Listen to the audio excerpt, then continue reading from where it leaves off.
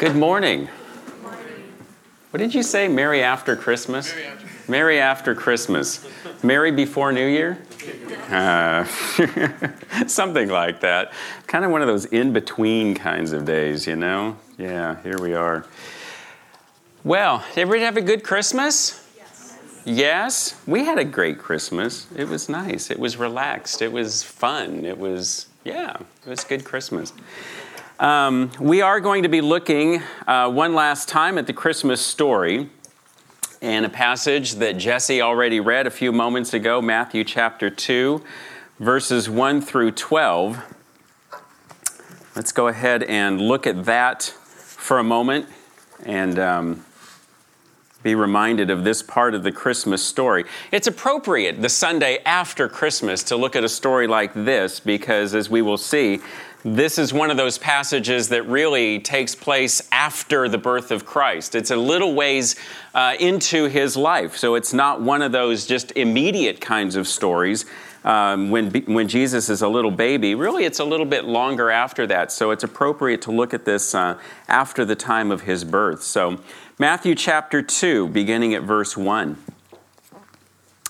Now, after Jesus was born in Bethlehem of Judea, in the days of Herod the king, behold, wise men from the east came to Jerusalem, saying, "Where is he who has been born King of the Jews? For we saw his star when it rose and have come to worship him."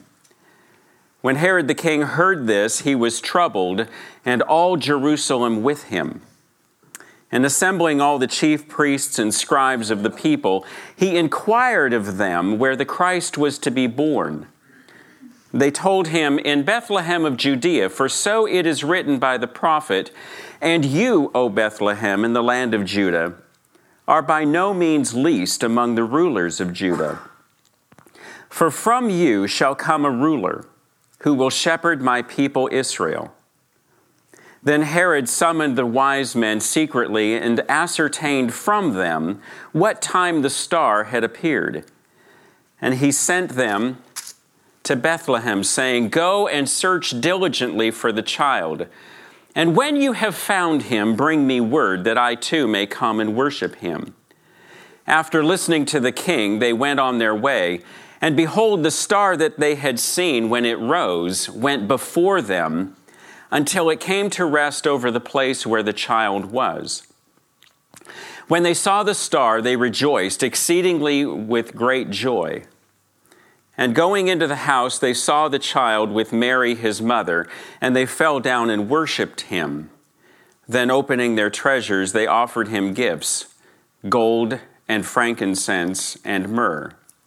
And being warned in a dream not to return to Herod, they departed to their own country by another way. Let's pray.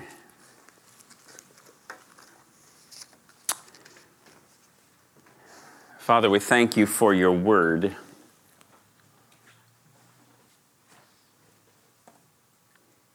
And thank you for the reminder throughout this season that Jesus has come to seek and to save those who are lost. And that includes every single one of us in this room. Lost people who have been sought out and saved because of Jesus. Holy Spirit, open our eyes and open our hearts to receive the truth that you have for us today from this passage.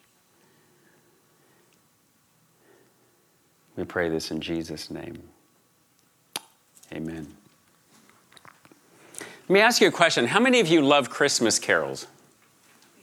Oh yeah, of course. You know, I've said for years, one of the things I love about our faith, one of the things I love about Christianity is that we are a singing faith.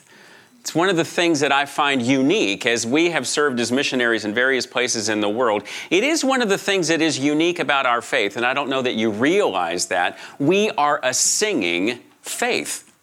This is what we do. When Christians gather together, wherever you are in the world, we gather together and we sing together as a people. Not everybody does that.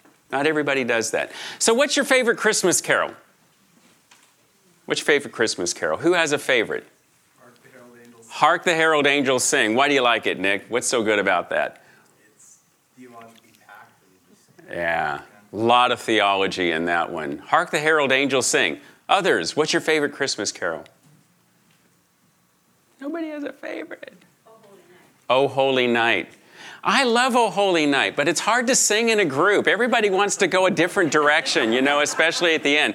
Do we go up? Do we do this? Do we do that? It's great. Great song. Yeah, Oh, Holy Night. Honey, what's your favorite Christmas carol? I do this all the time with her at home. I like Hark the Herald too, very much, for the same reason, Nick. I really like Oh, Come All Ye Faithful, the line, Yea, Lord, we greet thee. Yea, Lord, we greet thee. There's such richness in that we're greeting him. Yes, indeed, indeed. Yeah. Christmas carols, they're just a part of the season, aren't they? I was glad this morning we actually sang my favorite Christmas carol, O Little Town of Bethlehem. My favorite Christmas carol, largely because of the third verse. Love that third verse. That talks about this coming child who still is seeking and saving lost people. Where meek souls will receive him still, the dear Christ enters in. Oh, Little Town of Bethlehem has a great story behind it. In 1868, an Episcopalian rector by the name of Phillips Brooks penned those words that have become so familiar to us and so beloved by so many people. They were inspired by a visit to the Holy Land in 1866. And in those words, Brooks captures the site of this small town of Bethlehem that is nestled there in the Judean hills. If you've ever been to Bethlehem, it is a very picturesque kind of a place, just nestled in there amongst the hills. And he paints that familiar word picture in those first lines, O little town of Bethlehem, how still we see thee lie. Above thy deep and dreamless sleep, the silent stars go by. If you've ever been to Israel, and especially out there in that area of Israel, the stars are amazing. Remarkable. Most remarkable stars I've ever seen were in the southern part of Israel in that sky, that nighttime sky. It's a remarkable sight, and he captures that. The silent stars go by. But it's in the next to the last line where Brooks captures, I think, the emotion and even the tension of the birth of the baby Jesus.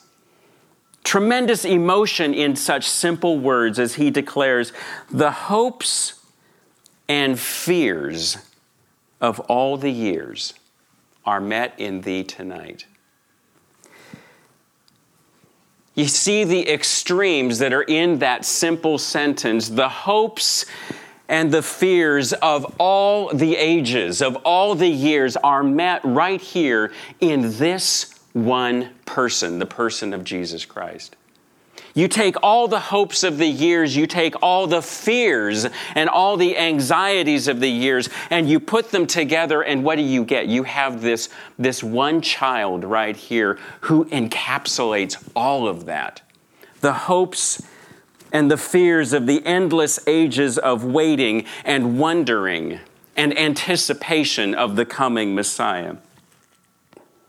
How can the birth of one small child contain such a range of emotions, such strong response? Matthew captures for us and illustrates for us, I think, this part of the Christmas story. As the account unfolds, we see both hope-filled and fear-filled people responding to the announcement of Messiah's birth, don't we? It's what we find here in the story of Herod and the wise men. The hope and the fear of all the years are met in this one person. And indeed, I think the hopes and fears of every person in this room captured right here in this sentence, in this saying, and in the person of Jesus Christ. As we come to him, we bring all of that, don't we? We bring all of our hopes, our dreams, our desires, and yet we also bring to him our fears and our anxieties, the hopes and fears, not only of all the years, but of every person here we bring to the person of Jesus Christ. But to find the beginnings of our story, we must not turn to the Gospels. We don't turn to the account of Matthew or even to the account of Luke in those familiar stories of the birth of Jesus. We have to go further back. Not even to the prophetic passages, the familiar passages of Isaiah and Micah. We have to go further back than that to find the roots of our story. We go back into the book of Genesis.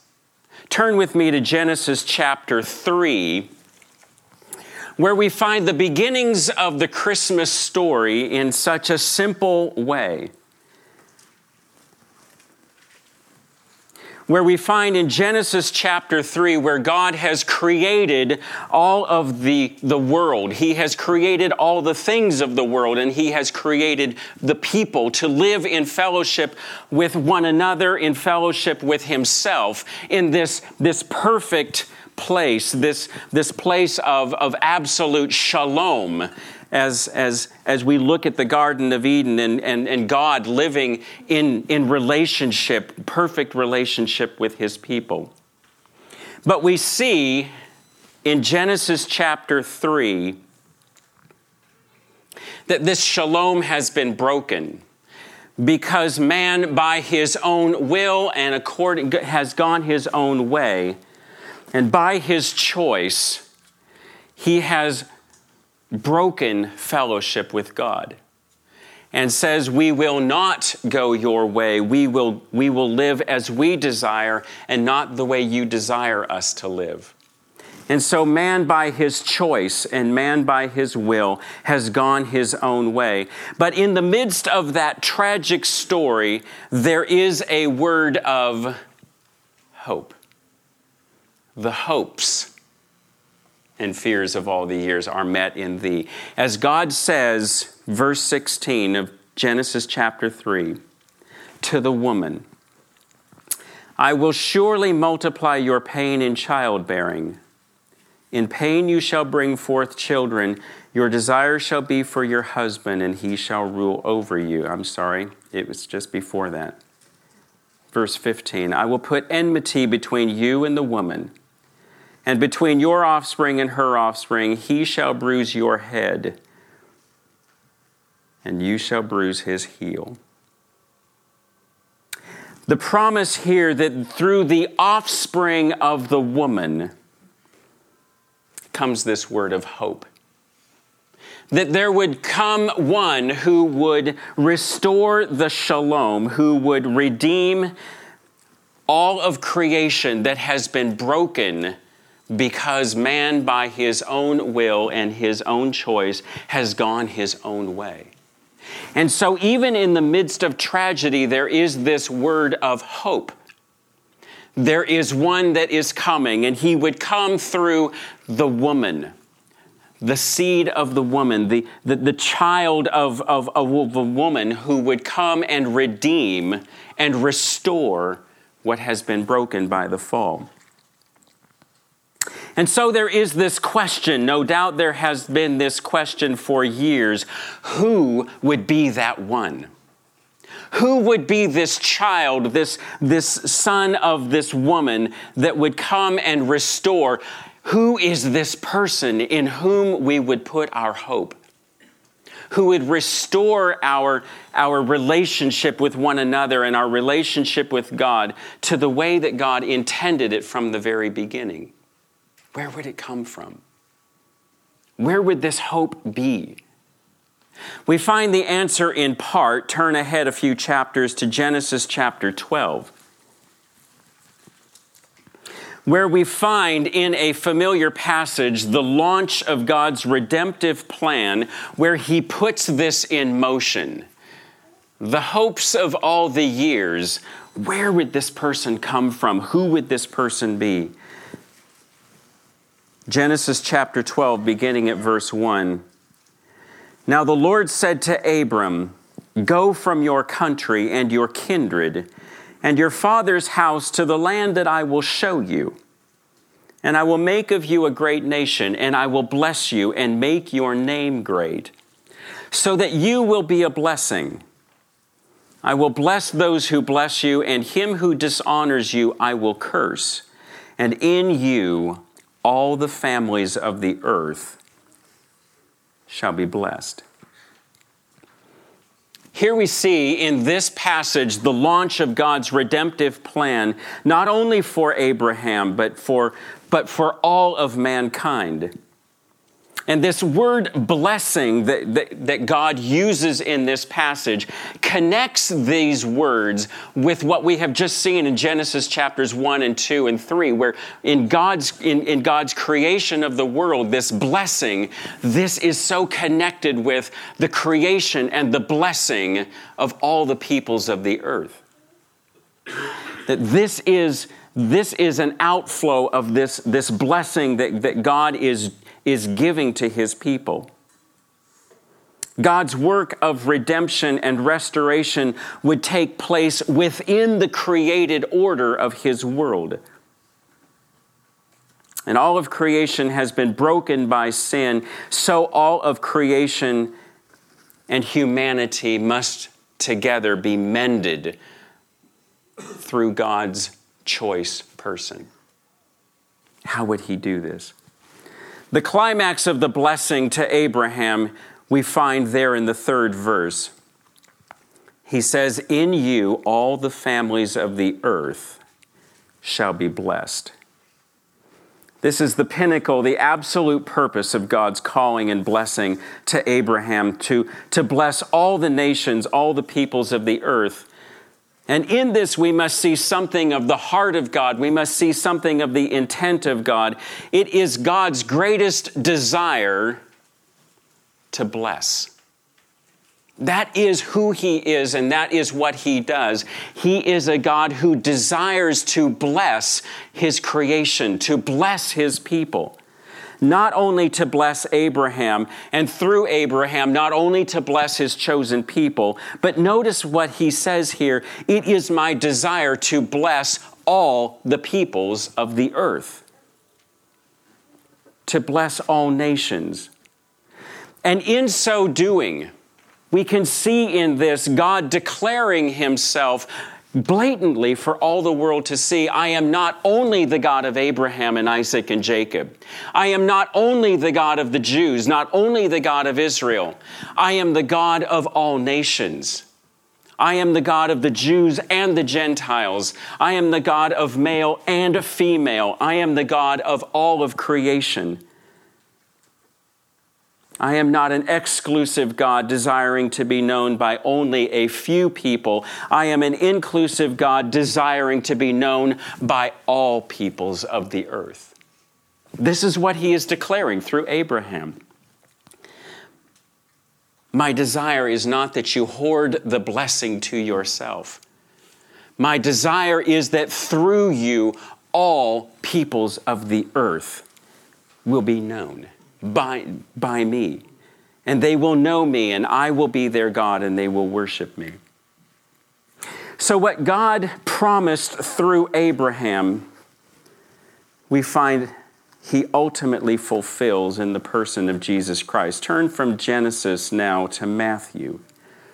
Not quite to Matthew chapter 2 yet. But as we turn to Matthew's gospel, we find that Matthew is very careful in connecting his gospel message. He is very careful in connecting this part of the Christmas story with what we have just seen in the person of Abraham. Look at the very first words in the Gospel of Matthew. He writes, "The book of the genealogy of Jesus Christ." This is the family line of Jesus. The son of David, the son of Abraham.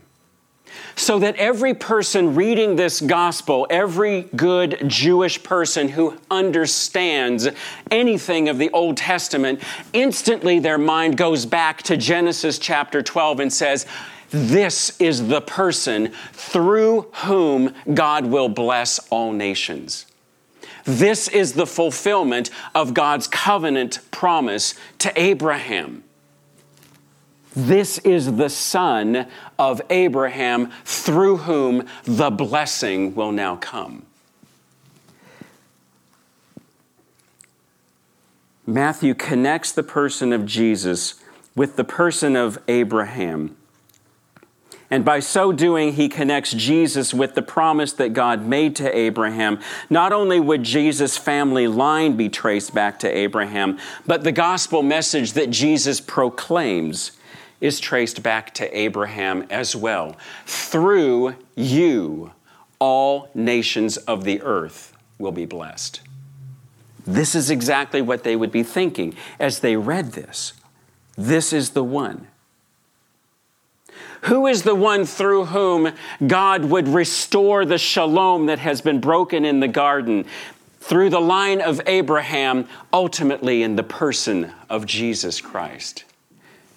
The seed of the woman that restores the hope of all the years. This is the one that we have looked for. This is the one that we have waited for. This is the one that we have wanted. And so as we step into Matthew chapter 2, we jump perhaps 2 years ahead, as much as 2 years ahead into the life of Jesus. No longer the infant in the stable, no longer the infant here in the manger. He is now probably a toddler, a young child. Probably the family has settled in Bethlehem for a time. They're still in Bethlehem. Many people believe that they lived in Bethlehem for quite a long time. They settled there until their flight to Egypt. Later on, they returned to Nazareth. But for a time, obviously, they've been living in Bethlehem. In Jesus' young childhood, here they are. And as we have observed several times throughout this Advent series, the announcement of Jesus' birth evokes a variety of responses. It's no different today. It's reminded me yet again as I read this story and as I listen to the stories of people around me, it is virtually impossible to remain neutral about the person of Jesus Christ. C.S. Lewis made the great observation that we can't just say he was a good man. No, we don't have that option. To truly understand who Jesus is forces us to make a decision, one direction or another. And we see that here in this passage. It does not offer us the option of neutrality about the person of Jesus. It forces us to make a choice. The same is true for every single one of us. So in each of these announcements, we have seen again and again that God is the initiator. He is the one approaching his creation. He is the one who is coming to people, not waiting for people to come to him, but he goes to them. He makes the first move toward his creation, announcing, preparing, arranging, orchestrating events for the arrival of his Son into creation. We see again and again how God meets people in their doubts, and he meets people in their fears and in their wondering and in their suffering and in their confusion. We have seen again and again how he is the God of the hopeless and the helpless. He is the God of the outcast and the ostracized, but we are going to see today a different side of the story, that he is also the God of the elite and the God of the powerful. He is the God of all people. And that includes all the classes of people in the world. But even more importantly, as Matthew is clearly stating, he is the God of all peoples, the Jews and the Gentiles. He is the fulfillment of God's promise to Abraham. Through you, all the nations of the earth will be blessed. The announcement comes first in a very peculiar way to the most surprising of people. Look at verses 1 and 2. Now, after Jesus was born in Bethlehem of Judea in the days of Herod the king, behold, wise men from the east came to Jerusalem, saying, Where is he who has been born King of the Jews? For we saw his star when it rose, and we have come to worship him. The most obvious question in our minds as we read these verses is, well, who are these men? Who are these men to whom this announcement has come? Who are these wise men? The word literally is magi. They were men who were leading figures in the religious court of their country. They employed a variety of scientific and diplomatic and religious elements in their work. They often studied the stars. They are most often thought of as astrologers. I hope that gets your attention. And apparently they were also exposed to the Old Testament prophecies of a coming Messiah. They knew about these prophetic words. And so when they observed something in the heavens, there was something that caught their attention. This is the fulfillment of these prophetic words that we have heard before, these Old Testament prophecies.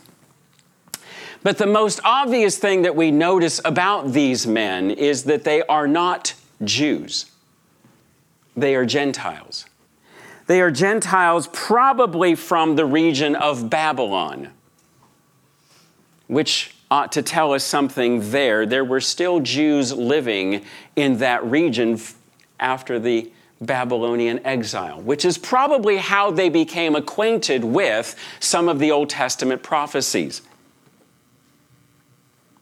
What we have to see in this story, and the connection that Matthew is obviously wanting us to see here, is that the birth of Jesus is not limited to one group of people, exclusively for the Jews. It is his fulfillment, the fulfillment of God's promise to Abraham and God's promise through Abraham that all peoples of the earth, people from every tribe, every tongue, every nation would be blessed. We have to see that the stable door is not a barrier keeping some people out. It is an open door welcoming all people in. Whoever God would lead, whoever God would announce to, is welcome to come and to worship the baby Jesus. And this is what Matthew wants us to understand. But perhaps more importantly, we see yet again that God is taking the first step. He is making the first move. We don't see the Magi trying to figure something out. No, they are responding to the first move that God has made toward them.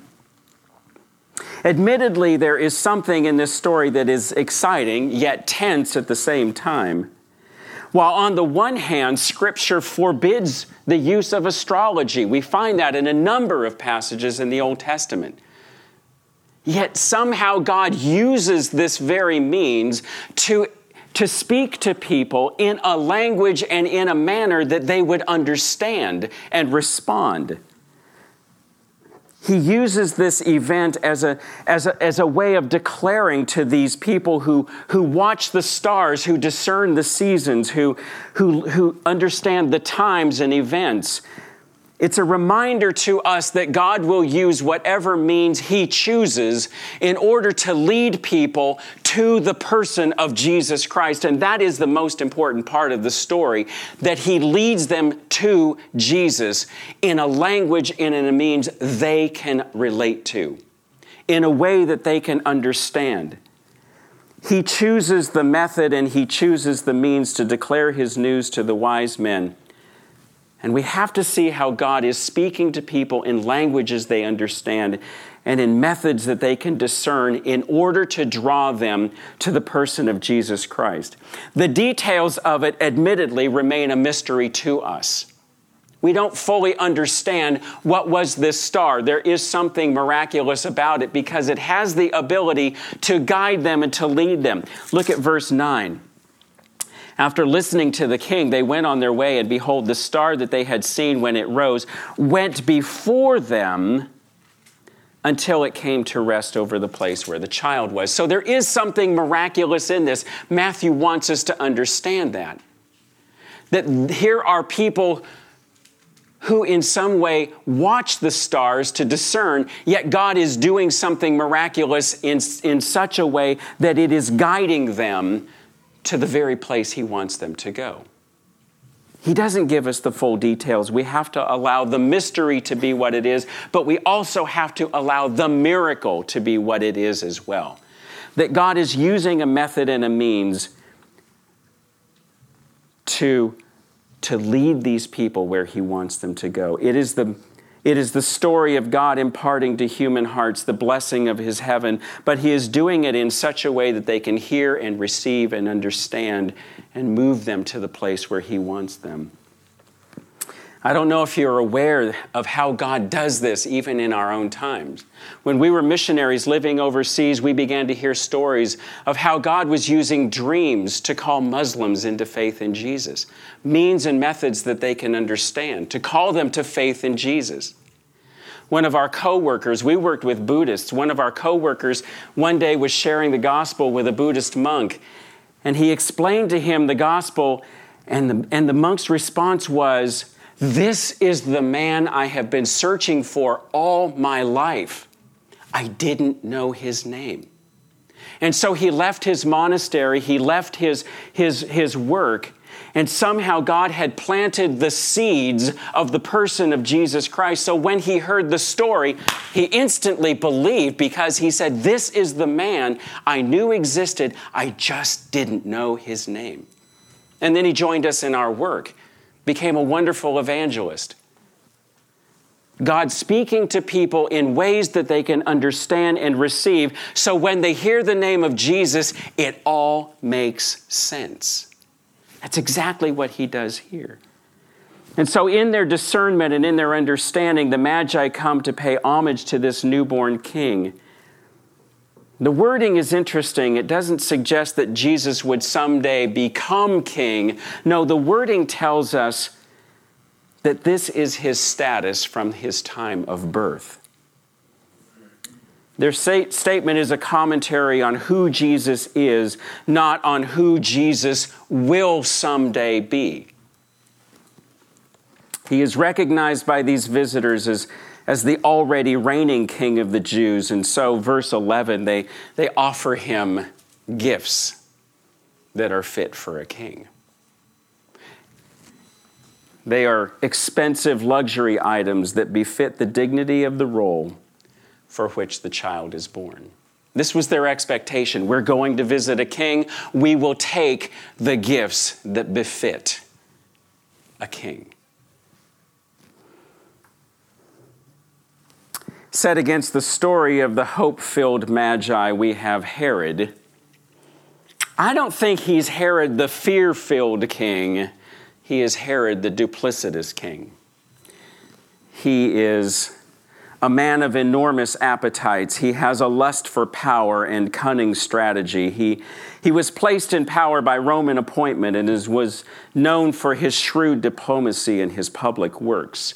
Many of his public works are still seen today. The Wailing Wall, if you go to Jerusalem, built by Herod. Yet his personal life was a shambles, and palace intrigue was rampant. He had several wives and sons, many of whom he thought were plotting against him, and so he had them murdered because of his fear that they would somehow take over the throne. And so when the text tells us in verse 3, when Herod the king heard this, he was troubled, and all Jerusalem with him. We understand the reason for that fear. When Herod is troubled, all of Jerusalem is troubled. Here is a madman who will stop at nothing to get his own way. Herod was a man who would tolerate no rival. He would not bow the knee to any other person. He would certainly not worship a baby who would be king. And so the first thing that Herod does is consult with the religious leaders, which emphasizes to us his non-Jewish roots. Any good Jewish king would know the prophecies in the Old Testament concerning the coming of Messiah. And so he has to consult with other people. And so he goes to the scribes and the Pharisees, and they turn to the passage in Micah chapter 5, verse 2, which is here for us in verse 6. And it emphasizes two things about the coming Messiah. The first, it tells us where the baby will be born in Bethlehem of Judah. And it tells us what he will do. He will shepherd his people, Israel. Obviously connecting him with the greatest of all kings, King David. The king who comes from Bethlehem and shepherds his people, Israel. In such stark language, Matthew emphasizes that it is not for ignorance or lack of understanding that they do not worship the baby king. Notice that even the scribes and Pharisees who explained to Herod about this baby, they don't come to worship him either. We never see in Matthew's gospel that the scribes and Pharisees ever look to Jesus as their Messiah. It isn't for ignorance. It's not for lack of understanding. These are people who know the prophecies. They know who can discern the signs. And yet they are people who choose not to worship. Isn't it strange in this part of the story? Observe this. That those of God's kingdom, the scribes and Pharisees, simply ignore him.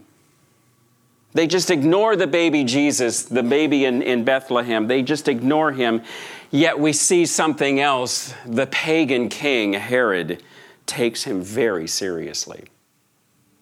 What we have to see in Herod here is that he is not a man of disbelief. Oh, Herod believes, and that's why he responds the way he does. Everything he does comes from a deep fear that this young child could very well be the fulfillment of this promise. And so he takes this announcement very seriously. He is not a man of disbelief, but he is a man of belief. If this is indeed the King of the Jews, then he must be done away with, as I have done away with every other rival king that has come against me. And his belief leads him to silence the voice of God. It isn't a lack of belief, it is a lack of submission in Herod that causes him to respond the way he does. It is a lack of submission that causes him to devise a scheme to seek out the child, not so that he can worship him, but so that he can silence him. We see the plan in verse 16. Look ahead down there. Herod, when he saw that he had been tricked by the wise men, became furious, and he sent and killed all the male children in Bethlehem and in all that region who were 2 years old or under, according to the time that he had ascertained from the wise men. By now, Mary, Joseph, and the child have gone to Egypt and gotten out of the way.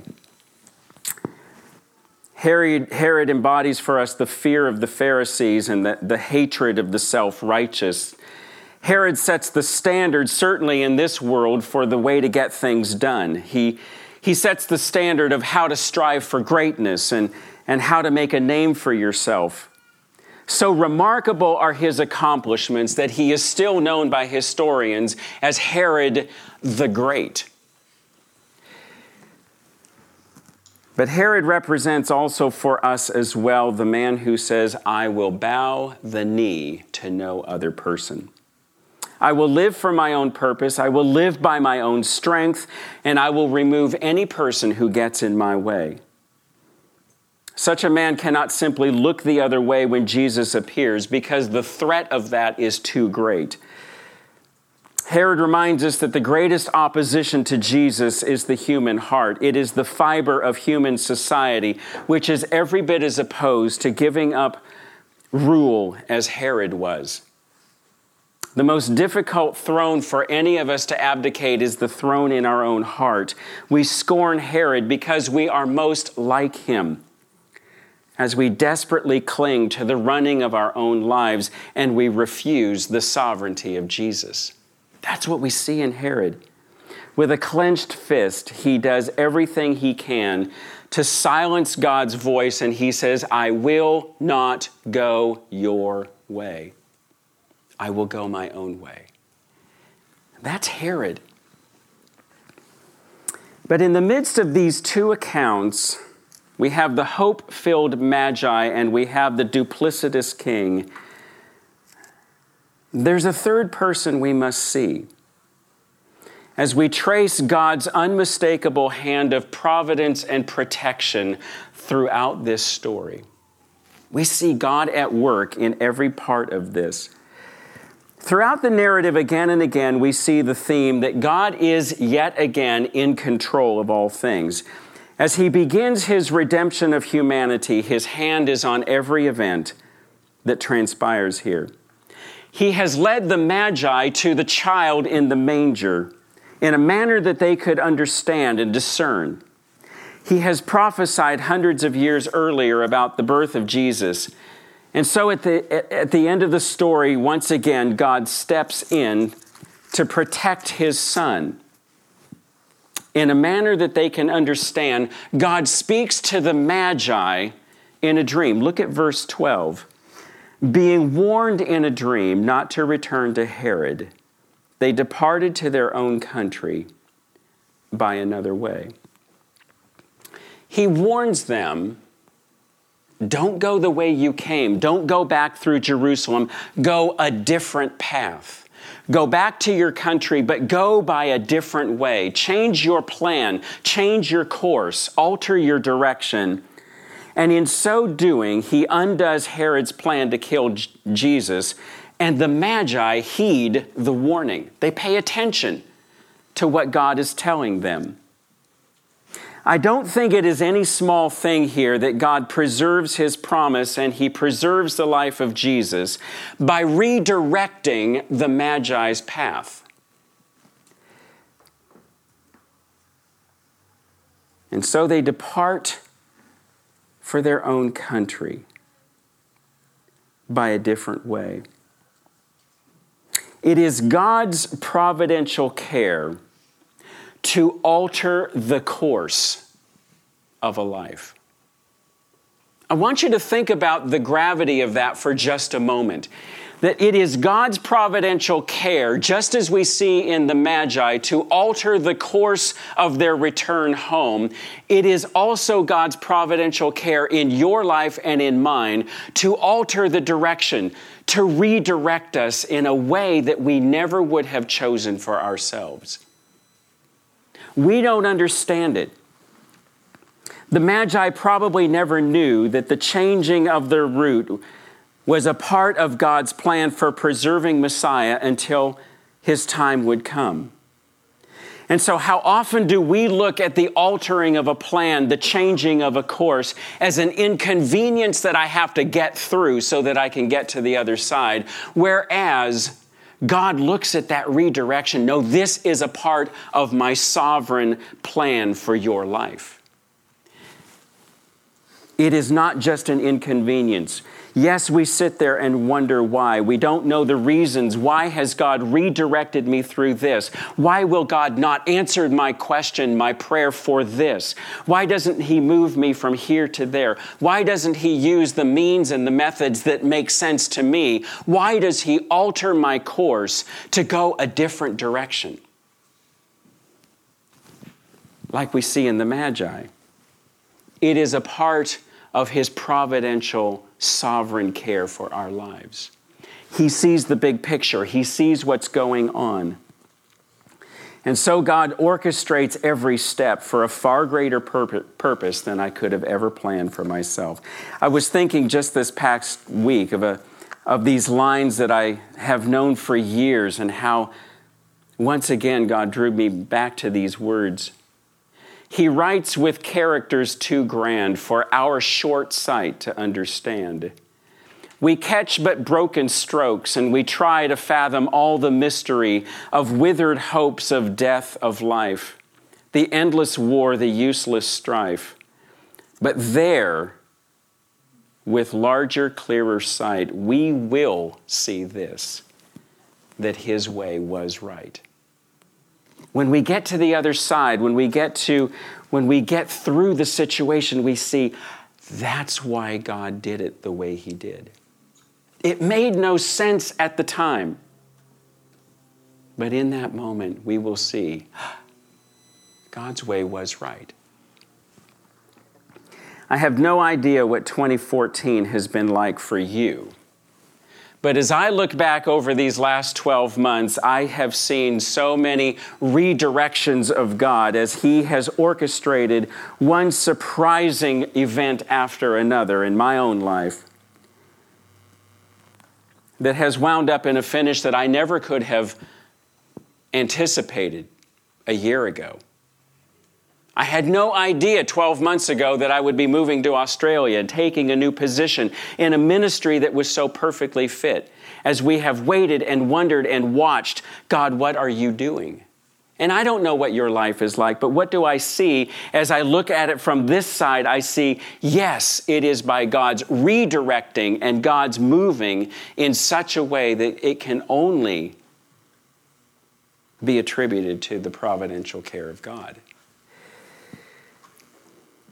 It is his providential care that has led us to this place, though we may not know why or how. How often does God direct us another way that we would never have chosen for ourselves? And in the end, we will see that his way is right. So the question before us as we look at the Magi and as we look at Herod is this. Will we follow the way of the Magi that lead us into a deeper life with Jesus? Or do we follow the way of Herod? And will we fight against that way that leads us deeper into a life of selfishness, a life of treachery, away from the person of Jesus? Will we see in the end that God's way was right? Let's pray together.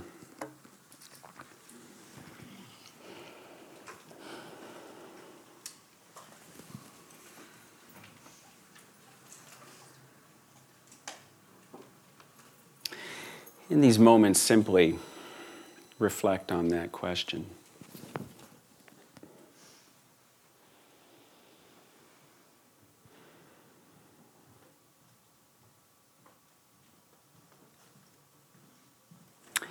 Am I listening to God's voice, seeking to discern his way?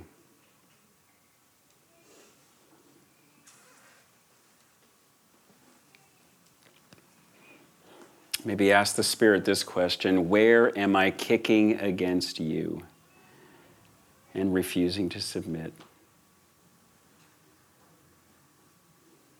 Show me the place where I'm like Herod, where I refuse to give up the throne of my life and say, no, I will go my way and not yours.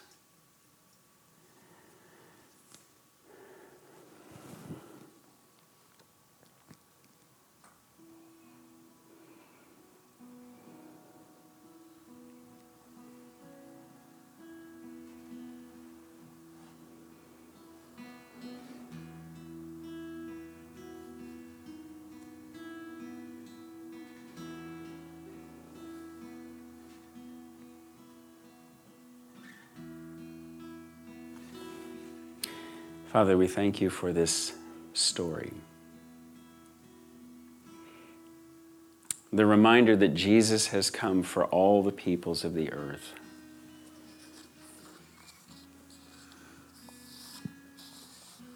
Help us to listen